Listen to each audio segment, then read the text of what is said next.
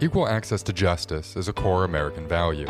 In each episode of Talk Justice, an LSC podcast, we will explore ways to expand access to justice and illustrate why it is important to the legal community, business, government, and the general public.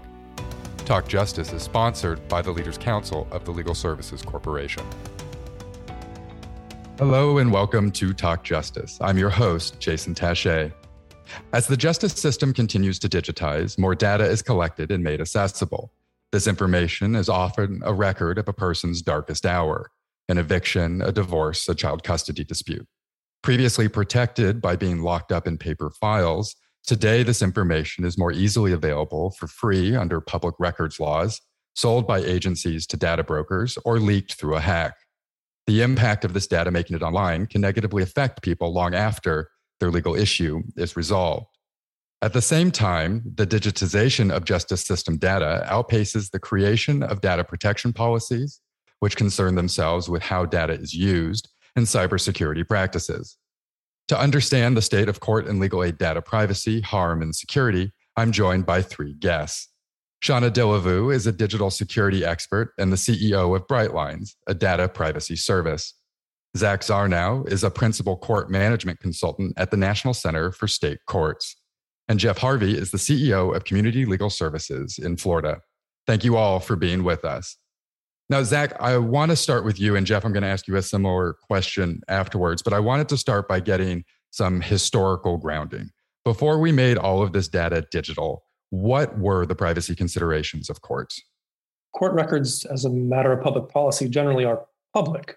But before digital records, as you noted in your intro, the sort of inadvertent privacy protection was that you had to go to the court to get those records. So it wasn't intentional, but it did serve as a privacy protection of sorts.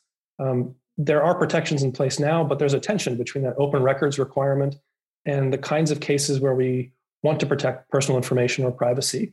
And that can be a mixture of court rule, state legislative action. It can even be the parties themselves asking via motion for certain data to be restricted. But you can imagine why in cases involving children or minors or certain kinds of domestic violence or sexual assault cases, or even in the current moment, eviction records, you'd want to seal or prevent those from being public because there's public policy reasons to do so. For legal aid, they have privacy concerns that mirror all of those with the courts because they're actually court users, but they also have additional considerations as they think about their obligation to funders. For example, it's good to get money from the Legal Services Corporation, and you have to tell the Legal Services Corporation what you're doing with that money. But you also at the same time need to be protective of your client's privacy and data protection. And so how do you anonymize that information in reporting? How do you aggregate it or otherwise protect it in reporting?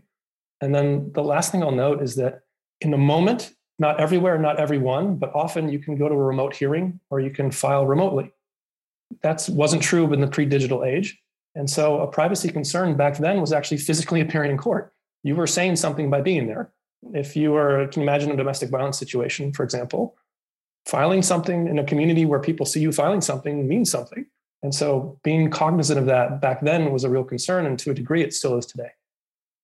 And Jeff, I want to follow up with you from the legal aid perspective. How does that resonate with you? How has your role as a legal services provider changed on account of, or your concerns changed on account of the digitization of data? So I'll tell you that Zach is spot on, I think, in terms of everything he's mentioned. A couple of things as well with us, where we used to retain, and this is both a legal lawyer requirement, but it's also a funder requirement, right? We used to retain client files for a period of time because it both provided, from the legal side, right, it provided some protection to the actual client under the rules of the Florida bar, and I'm sure most states are the same way. But then from a funding side too, it also provided proof. If you think about, right, keep your tax returns for 7 years. Well, these were all the backup documents to the tax returns, for lack of a better word. And so lots of storage space of file cabinets and the like. As we've gone through and digitized, we have become less and less dependent on paper files. My organization now is at the place where every file is an electronic file. We don't tell an attorney that they can't have paper. If they want to print out the entire record for that matter, fine, but that is not the official record. And at the end of the case, that document needs to be destroyed, and the official record really is that electronic file. And so a couple of pieces with that. One, I think the risks have changed. So back in the day, the biggest risk we had, and we actually dealt with this as an organization, is you have a hurricane, because Florida gets hurricanes. You have a bunch of water intrusion or flooding, and now all of a sudden you have 2 years worth of client data and client files that are destroyed. Now, we don't have to worry so much about that unless we happen to be hosting our own servers and those things are in a place where they're going to get destroyed by weather. But we do have to much more, and I think in both of those types of cases, right, worry about the different attacks that involve a little bit more than just picking a lock and walking into a building in the middle of the night. Perfect. And that's exactly where I wanted to bring you into this conversation, Shauna. So Zach has hinted at some of these concerns regarding eviction and domestic violence cases in courts. Jeff has let us know that they're no longer scared of hurricanes taking out their data, but there are new threats on account of digitizing data. So I was hoping you could give us a sense of, now that we've pulled ourselves out of the dark ages and begun to digitize this justice system data, how have the threats changed and what should we be concerned about? Oh my God. I feel like they've multiplied exponentially. Like at one point it was the physical documentation going away, right? Like, yeah, a hurricane, a disaster, a fire, that was a big deal. Now, like, now you have them in perpetuity everywhere. They can't be deleted. I mean, I think the issue that I have with this, that I think the biggest security risk in my mind, as a person who's concerned about the security of individual people, is the amount of data that's online connected to someone's name, their date of birth, or something else that's identifiable to them. Even if they're anonymized to some degree, they can be de-anonymized. And that data is out there in perpetuity. And it affects, it's like it affects everything. If you read Dr. Kathy O'Neill's Weapons of Math Destruction, it affects someone's whole life. It can affect their insurance rates, their ability to get a job or a mortgage or, a car loan. And the effect there is like, you've got systems of oppression that continue to oppress the same vulnerable groups. Past that, of course, like as a victim of like the SF-86, like hack of the OMB, like I can never travel to China again. Like that's kind of a pain in the butt. But I think there are other issues at play there when your data gets breached, when your data is stolen, or when your data is put out there and harvested by an unethical data broker, or worse, sold by your state. And for reference, the OMB hack is the Office of Management and Budget, which is the federal agency that had a bunch of people. So basically anybody who worked as a contractor or an employee of the federal government essentially had their social security numbers, among other private information, leaked. And so let's pull on that thread a little bit though. And Shauna, I can start with you, and Jeff, if you want to jump in here. Then what's the impact? So this data leaks. We see leaks happening all the time. Most of us were probably affected by the credit score leaks from a couple of years ago. These things, we get constant updates from companies that we've given our data to, that our data got lost somewhere along the way. Then what? Like, why should we be concerned about this? And especially for, as you mentioned, the marginalized communities that often come through courts and legal aid organizations. Well, I mean, on the consumer side, and I think that's kind of the tip of the iceberg that's above the water, right? The consumer side, and that's what all of these state laws are covering, is like, yes, you gave your information to Target, they stored your credit card and they lost it. So they give you a year of like credit monitoring, and that's kind of a pain in the butt, but you change your credit card number and hopefully it doesn't affect your credit score very much. But that's really low-hanging fruit and kind of inconsequential to most people. What's really bothersome is the amount of data that is used that you have no idea has been taken in a way that like builds a profile about you that affects how, like I said, like some of the bigger issues in your life. Like, can you get a home loan? Can you get it at a rate that's worthwhile for you, something that you could afford? And that's this like entirely invisible. So let me back up a little bit and just kind of describe what happens. Say your date of birth, your name, and now your record, right? The times that you've shown up in court for different tickets or for different reasons, like that's been leaked. Or in the case of like Pennsylvania, it's just available. Someone can just download it. That gets attached to everything else that a data broker hoovers that information up and sells it to the next person. They combine data sets and create profiles about you. You fit into one or another character type, which means that you get a higher interest rate. You get flagged. You don't get a certain kind of job. Am I making sense with that? And there's been other evidence in lawsuits around people being redlined out of certain housing opportunities or certain employment opportunities because the way that ads are served to us or based on these profiles that you were talking about, which effectively takes these people out of whole aspects of the economy? I think the economy is a big piece, right? Because it's like a big piece of our lives, all these different decisions. But the piece that we deal with the most is then how much of your data exists with data brokers and how difficult it is to get that data taken down across hundreds of data brokers and hidden in all these different places. And then so what we deal with doxing is folks getting angry at you because you've said something on Twitter and someone shows up at your front doorstep or accuses you, or shows up at your kid's school or accuses you of something because they just don't like you and they found you. And unlike in the pre-times when they would have to have a phone book of your area to find your home address, they would have to maybe go to a library to find that if they didn't live in the same town. Maybe they could then show up and maybe find you. Now it's just so easy. Sure. And so we have a sense of what this harm can look like. But Zach, to having an idea of the potential impact of this information only goes so far, right? Like we need to know what courts and what legal aid organizations have in their databases. And I'm curious, do we even know, do courts know what it is that they have that could potentially harm folks? Court data is really complicated. They use a vendor to get a case management system and they customize that for their particular needs. And then that data becomes either something that the vendor can look at or not, and something the court can share or not, something that you can scrape or not, something that you can create a profile in their system and access or not. And everyone stores it a little bit differently and shares it a little bit differently and maintains it a little bit differently and uses a slightly different configuration. And so the courts struggle to know what they have. Sometimes they don't think of certain things as data points, even though they are. And the courts also know that for someone to access it coherently is challenging. So there's this opportunity that we've identified with data brokers where they're sophisticated actors who can go in and take certain pieces of data. But then there's a challenge for researchers or public policy experts who want to use court data to inform decision-making or propose changes who have a real challenge getting that data too. And the courts generally want to help with those things, but their staff and their resources are so limited to be able to do that is a real challenge for them. And so, Jeff, is that what Zach's talking about? Is that also what you're seeing in legal aid? Like, where are you all at on understanding the data you have and being able to manage it and protect it?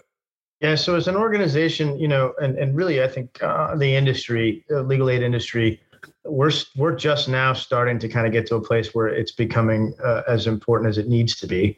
There's a lot of work to do. As Shauna said, and you look at these types of things and risks, right? And you see some of the big law firms getting hacked, and the first thing you think is, we're pretty low hanging fruit. No one's going to want to come after us. All of our clients are low income. It's not like they got anything to steal, right? Identities are a huge issue, right? So people can have their identity stolen. And a lot of the vendors that support legal aid have taken positions that are, we're not going to waste money on that. We're not going to worry about that. And so just to kind of take Shauna's thing in terms of, once it's out there, it's out there forever. There are absolutely ways to delete and remove certain things that you have to be really sophisticated to go back and find the old archived copies.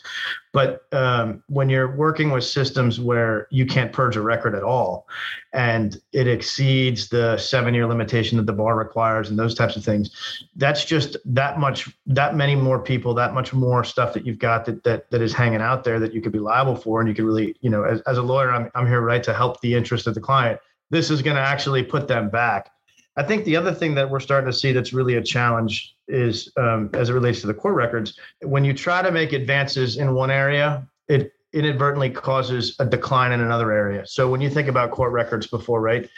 If I go onto a court record and I'm looking for something very specific, I've got to know the name of the case or the case number or one of the parties. And then I might even have to go through and kind of guess what document it is and try to find that document. But now that we're moving, at least in Florida, we're moving from PDF to PDFA, because that is something that will very much help people with disabilities to try to search things, and we can go through, it makes it faster. But once you can search and find things faster, everybody can search and find things faster, not just those people that we're trying to assist. And so how do you balance that? And that's a difficult thing for lawmakers to do, but legal aid, we are diligently working to kind of get up to speed and hopefully, in many cases be leaders on this ahead of what would be small practice firms that really haven't quite gotten there yet. So I think that's a perennial issue when we talk about cybersecurity, right? There's an efficiency versus access point. More security means less efficient, less access, but it also means more secure. Shauna, one of the when I think about this issue, especially when it comes to courts, it's less so true for legal aid organizations. But as Zach already pointed out, courts are presumed to be public. There is a right to a public trial. The information is meant to be public by not only Constitution, but by law. But we have, I see this two-way intersection without stop signs. In one lane, there is a car with digitization in it. And in the other lane is public records laws. And in another lane is privacy. And they are all just heading towards each other. And I'm curious, how is it possible to keep this, at least some of this data available in a privacy respecting way that respects our country's goals of having open court requirements, but also not making people's lives a living hell in a doxing scenario like you've already talked about? Yeah. Well, I think the first thing to discuss is like, what does it mean to be public? And I think when the laws were written around what is public in an open court, there wasn't a public that was global in your pocket. Do you know, like I can live stream on Twitch something that I'm doing in the court, right? Like, and anybody in the world can see it. That's probably not the public that we were meant to have in our open courts public, right? Our courts open to the public. So I think some serious thought needs to be applied to that. Then, there are lots of examples of how to protect information in databases and how to anonymize information, how to keep leaner data. I'm not sure that that's actually possible because different states will have different laws around what pieces of data need to be retained. But it sounds to me from what Jeff's saying, there is no data destruction. I couldn't find it in the data standards from Zach's organization that there's a discussion around data destruction or purging of data. That would be a really easy way to get rid of so much of like what makes people vulnerable. So number one, like keeping leaner data or managing the data that you have. Number two, like what we recommend is to never incorporate your company in Florida because Florida sells that data to everybody. So when I think about that, I think about how I incorporated in Delaware, because in Delaware, they're more known for privacy, right? But in Delaware, like you have to have a case number, you have to have a business ID number that only comes to you on a piece of mail or an email that's yours to access your records. So there are definitely ways that other organizations, other agencies, other states, and of course, private companies have figured out how to manage privacy. The thing that kills me is that it doesn't seem like the folks who are on the, so it seems like we've considered a bunch of different users when we talk to a vendor about setting up an online database or managing the data in the courts. What it doesn't sound like is that one of the major user groups is represented, and that's the folks whose data is in those records. It doesn't sound like folks who've been accused of crimes have ever been consulted about what has happened in their lives after that accusation. So I think having more representation on that side could be immensely helpful and eye-opening in ways that I couldn't sit here and I would rather not guess at, I'd rather not like entertain you with my thoughts on that one. I'm glad you brought that up. As I was going back preparing for the show, I went back and read some of your older blog posts, Shauna. And one of the things you did talk about is the importance of participation of users when conducting cybersecurity risk assessments. And I'm curious from Zach and Jeff's perspective, is this even a discussion happening in the courts of the legal aid world? I think we want it to be one. I think Shauna's right. So we've been working on this a little bit, and the kind of approach we've taken are twofold. There's first, getting courts a little bit smarter about thinking through the contracting and the way in which they engage with some of these vendors and the privacy and data rights that are incorporated into those contracts in terms of service. And the other is thinking about just sort of transitions and moving from one system to the next, and how you can make sure that you're thinking about the people that are using the system and what kind of information is retained and where does it go when you move from one system to the next. To Shauna's point, many people do not choose to use the courts at all. They have to use the courts. And yet the courts have made decisions around terms of service agreements and other contracts that directly impact those people. So you have a situation where someone didn't choose to use your institution, but has to, and didn't choose your software, but has to use it, and didn't ever see the terms of service, but is bound by them. And Jeff, I'm wondering for you, is this a discussion that you see happening in the legal aid world? Not as it relates to, like, if you want to say the clients, right? So there's definitely that discussion that has now been happening when it relates to the employees and the volunteers. But again, I think one of the issues you run into is who reads the fine print at the bottom and really wants to understand it. And so, when we talk about funders, and I think one of the points Zach made on that is a great example, is there are certain things that our funders, so one of my main funders is Legal Services Corporation, and one of the reports I must file with them every 6 months is what we call affirmative litigation. And now that satisfies Congress's concern that I am using public money to instigate trouble, for lack of a better word, right? And so they want to keep this there, and it is meant. And as a matter of fact, I had made a mistake on a report one year, and I called them back and said, "Hey, we forgot to include this case. What do we do? Are we in trouble?" And they said, "No, it's just a public record. We just have to maintain it as a public record for the purposes of people being able to go and look and see who is instigating trouble." And so when we give all the disclaimers at the beginning that say, "Hey, in order for us to take your case, we need to make sure that we share certain information with our funder," and we don't talk like the fast used car salesman, but you got to get through this pretty quick because we only have so many resources and so little time. Most people don't care because they don't understand the importance of it. And I'll tell you my background. So just like Sean has had the OMB stuff, right? I've had my stuff come out of DOD. They probably have some sort of access to my DNA somewhere from when the DOD breached. It's when you really figure out how people can put these things together and how the intelligence world works, which, let's face it, that's exactly what this is. This is shadow intelligence trying to get intelligence on people for the purposes of exploitation. It's really scary.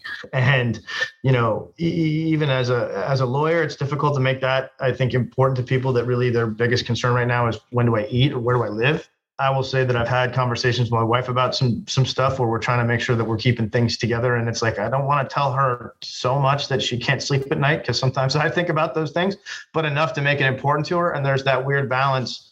And then on top of that, I'm your lawyer, right? So take my word for it. I'm not going to use your data in some sort of bad way.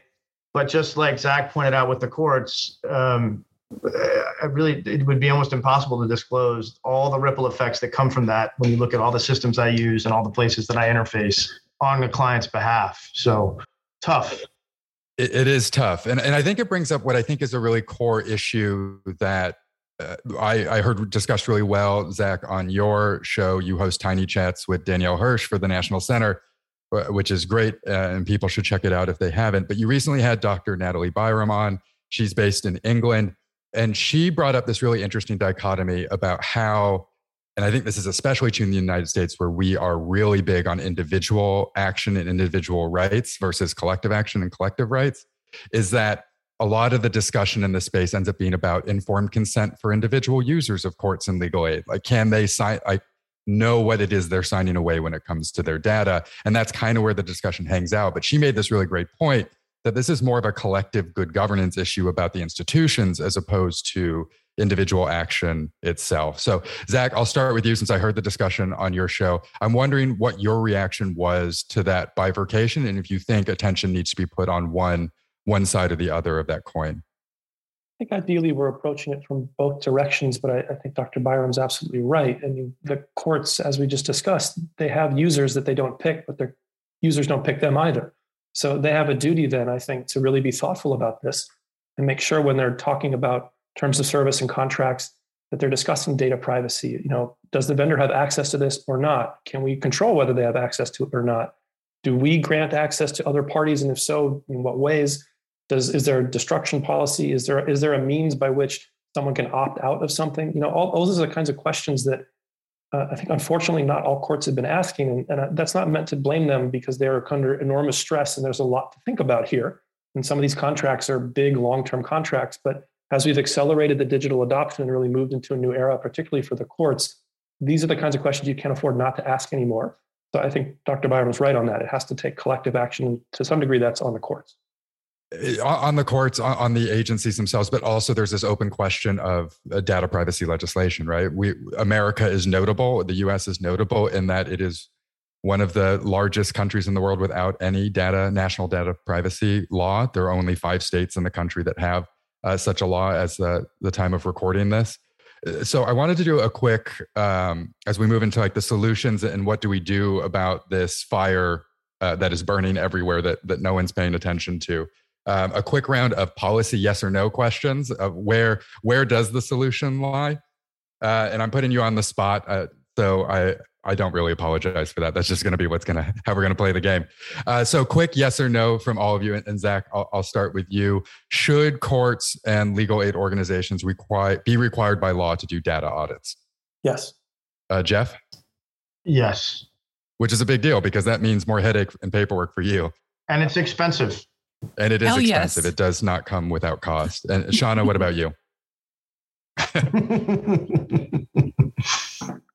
So when we started to digitize medical records back in the 90s, Congress got together and passed the Health Insurance Portability and Accountability Act, which is maybe kind of the only real national data privacy law that we have, which I'm sure I will get hate tweets from the privacy law community after this runs. But do we need something similar for justice systems? Do we need a HIPAA for law and justice? Shauna? Yeah. Okay. Are you certain? I'm still processing. Like, what is HIPAA protecting? Like your privacy around your data yes, absolutely. Zach? I think so. I'm likewise still processing. I mean, is this the part where I say I'm speaking on my own behalf and not on behalf of my organization? I think so. Sure. Jeff? So I know you want a yes or no, and I have to stop myself here a little bit because I do in many cases have some restrictions on the types of things that I can and cannot do in terms of lobbying and advocating, right? So back to my original question, right? First of all, I'll say this is my own opinion based on my experience. But second of all, I think that there is definitely some sort of need to ensure that we are looking out for that kind of stuff, because you did ask that other question on informed consent versus good governance. And again, I can tell you as a lawyer, especially with the type of people we serve, hey, I know you're facing eviction. I need to get your informed consent on something before I can proceed, right? Sure. I think that's a great point. I mean, is that really a meaningful given of consent? Yep. And so I've definitely had people call and complain and say, hey, I'm not sharing my data with you at all. I got to give you my last name. Fine. I'm not getting, and they're angry because they don't get services. But there are some people that actually catch it, I guess. I think that's a really good point, and I appreciate you bringing that up. There's a compulsion component. Like if you have an action coming to you brought by the state, informed consent's kind of a moot point to the whole thing, right? So I think that's absolutely right. So last quick policy question is: recently in the last year, the Michigan Supreme Court banned its local courts from selling its data to anybody, including data brokers. Should this be policy in every state? Shauna? I mean, my answer. Yes, and across all public agencies, not just the courts, not just the DMV or DPS, like anybody, any county assessor, any voter records should not be sold. Zach? I think I personally would say, yeah, I agree that there shouldn't be the sale. I also am aware of some of the constraints on the courts when it comes to funding, and I don't excuse that for that reason, but I do know that in some places that's one way to keep the doors open, is selling some of that data. So in that instance, I think to our earlier conversation, you got to be real careful how you do that. But yeah, I think I personally would prefer if public agencies weren't selling data. And Jeff, I don't know if you feel comfortable jumping in on this one, but I welcome you to. Yeah, what I will say is this: is from a legal perspective, if my client has a specific piece of data or a bunch of data that they're providing in order to try to get something done, that we didn't contemplate in the deal, that you were also going to take that and profit off that. I mean, there's an aspect of that is in fact your personhood, and that there are probably, if we follow this out to its logical conclusion, some constitutional rights that if that might be implicated. If a government is doing that. I mean, frankly, you don't raise taxes without a hearing. This is raising revenue with an impact on individuals, and there's really not a lot of oversight on it. And so it's a different way of thinking about it, I think I would tell you. From a personal perspective, I will say that my organization will never sell data. We absolutely collect it, and there's a lot of ways that we can use marketing and that type of stuff to get to the people we're looking to serve, because there is data being sold and collected. But I have an obligation to keep my clients' information confidential, and I would assume that in many cases that should apply to public entities as well. And now, to kind of shift into the close of this, I wanted to have each of you on the show because you're all doing very interesting work from different perspectives in this space. And as opposed to focusing solely on kind of the nightmare that data can create in our society and is currently creating in our society, I want to leave on a note of hope of where the work is going and how people and organizations can improve their situation when it comes to data privacy and security. So Zach, I want to start with you. You at the National Center with my old colleague from Georgetown, Keith Porcaro, built this new project called Existing Technology Projects. Can you tell us briefly what it is and how it can help courts think through the issues we were talking about today? Yeah, it's exiting technology projects, though, not existing. Oh, my apologies. Exiting technology projects. Thank you. It's okay. It kind of applies either way. I think the point here is that when you're moving from one platform to another, like a built system to a buy system, from legacy to new, from vendor to vendor, the courts really need to take into account all the sorts of things we've been talking about today. And so we built an interactive little website that Keith designed really lovely. It's beautiful. We've got this little booklet that we'll mail to you if you want a copy. And there's a PDF you can just download because we don't want this to be a problem for courts to get their hands on. And the idea here is use it to plan through the transition. Think about what's coming next. What happens if that vendor goes out of business or gets acquired or stops supporting that version of the software you use? We talk a lot about the data privacy stuff here, but those questions are in there as well. What are you going to do if the vendor, can access the data? Can they access it without restrictions? Do you have control over that? All those sorts of questions that really need to be asked. So we're trying to get scrappy and get the courts thinking about this because they're entering into more and more contracts, and almost all of them implicate data. And that could be found on the National Center for State Courts website, correct? Yeah, ncsc.org/exitingtech. Perfect. And Shauna, you take a different approach, less organizational, more individual, as we were talking about that dichotomy before. So how can people help protect themselves online? So something does get breached, their information does get out there, their case information. What happens next for them, and how do you help them? I mean, their case information's out there. What we can do is help scrub it. And so Bright Lines is an organization that searches near and far across 10 plus databases to find every little piece of information about you. Think about like a Delete Me or a Canary or these services that will scrub your data from data broker websites, but ours is like that across 10 other sites. And the hard part about the way that we do it is that it's expensive because it's a lot of work to get stuff taken down because we don't have data. We don't have individual rights around our data in this country. Like you mentioned, there's no federal law. The individual approach is only because we don't, this is the area where we see we can make an impact. Not because we believe that's the approach. It shouldn't be on an individual's shoulders to deal with the mountains of data that are out there about them that they never consented to having out there, that they don't even know is out there. Like I said, like there's the tip of the iceberg and then there's everything else that they have no idea is connected to them. And they are the ones that are going to have to do something about it. So thinking through how to get the information after it's already online, Zach is helping courts think through what the potential implications of the data they are collecting could be. And then Jeff, I'll finish with you. When we were talking a few weeks ago, you were talking about different standards that your organization was trying to meet in regards to cybersecurity and where you think the puck is headed in regards to, if we ever get there, federal standards on these types of matters. So I was hoping you could talk about what your organization is going through right now, what standards you're trying to meet and why. Right. So as we started this endeavor a couple of years ago, we first started with kind of the NIST standard just because that seemed to be what the current industry standard was. And then recently, and I haven't followed all the details other than, we had this maturity model concept that came through. I believe it got through Congress and it was getting ready to become a law. And then for some reason, the brakes got put on it.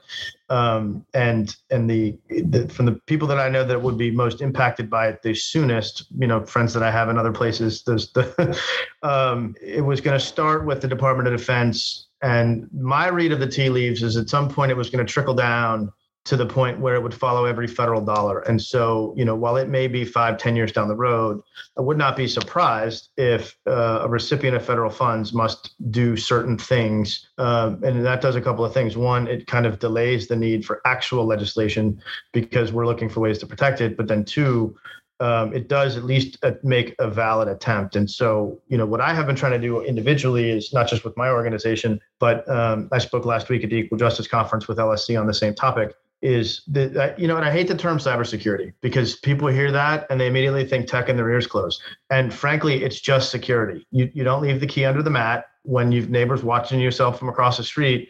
It's the same thing. It just happens to be a different door. And so leaders of organizations need to start doing something. And if you do something, it's better than doing nothing. And so even though there's this big, massive endeavor, and we're going through it because I've fully committed the organization to do it. And so we're literally trying to get to that NIST CMMC standard in the next year and a half.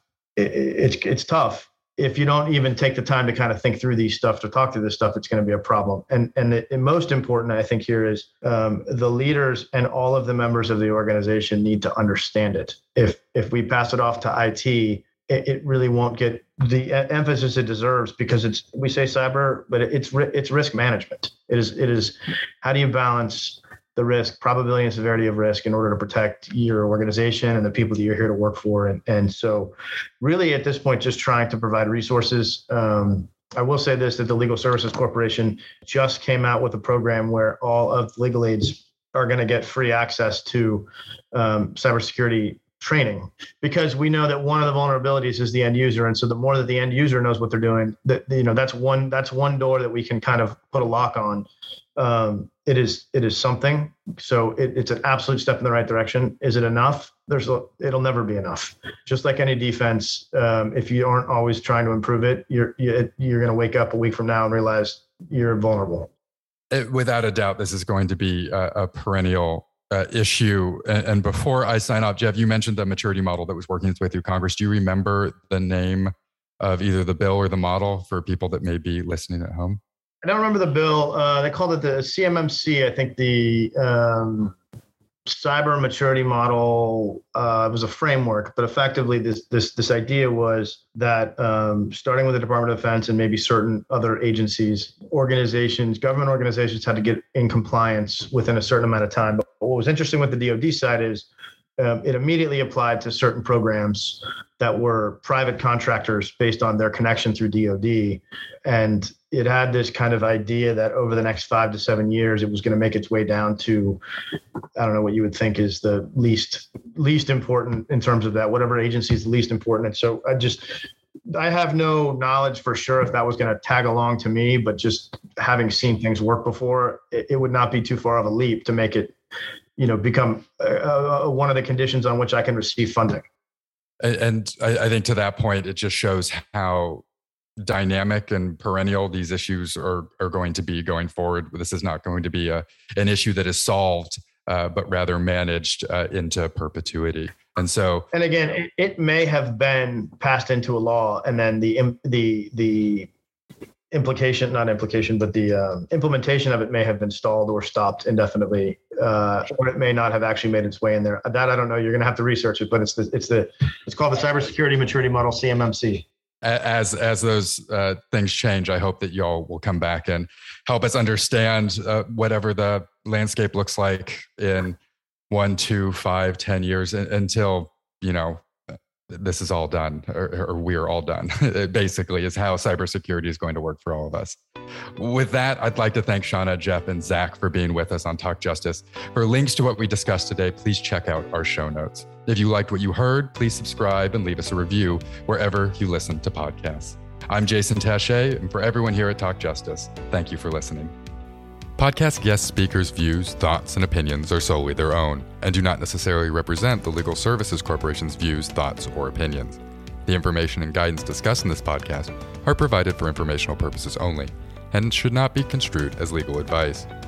You should not make decisions based on this podcast content without seeking legal or other professional advice.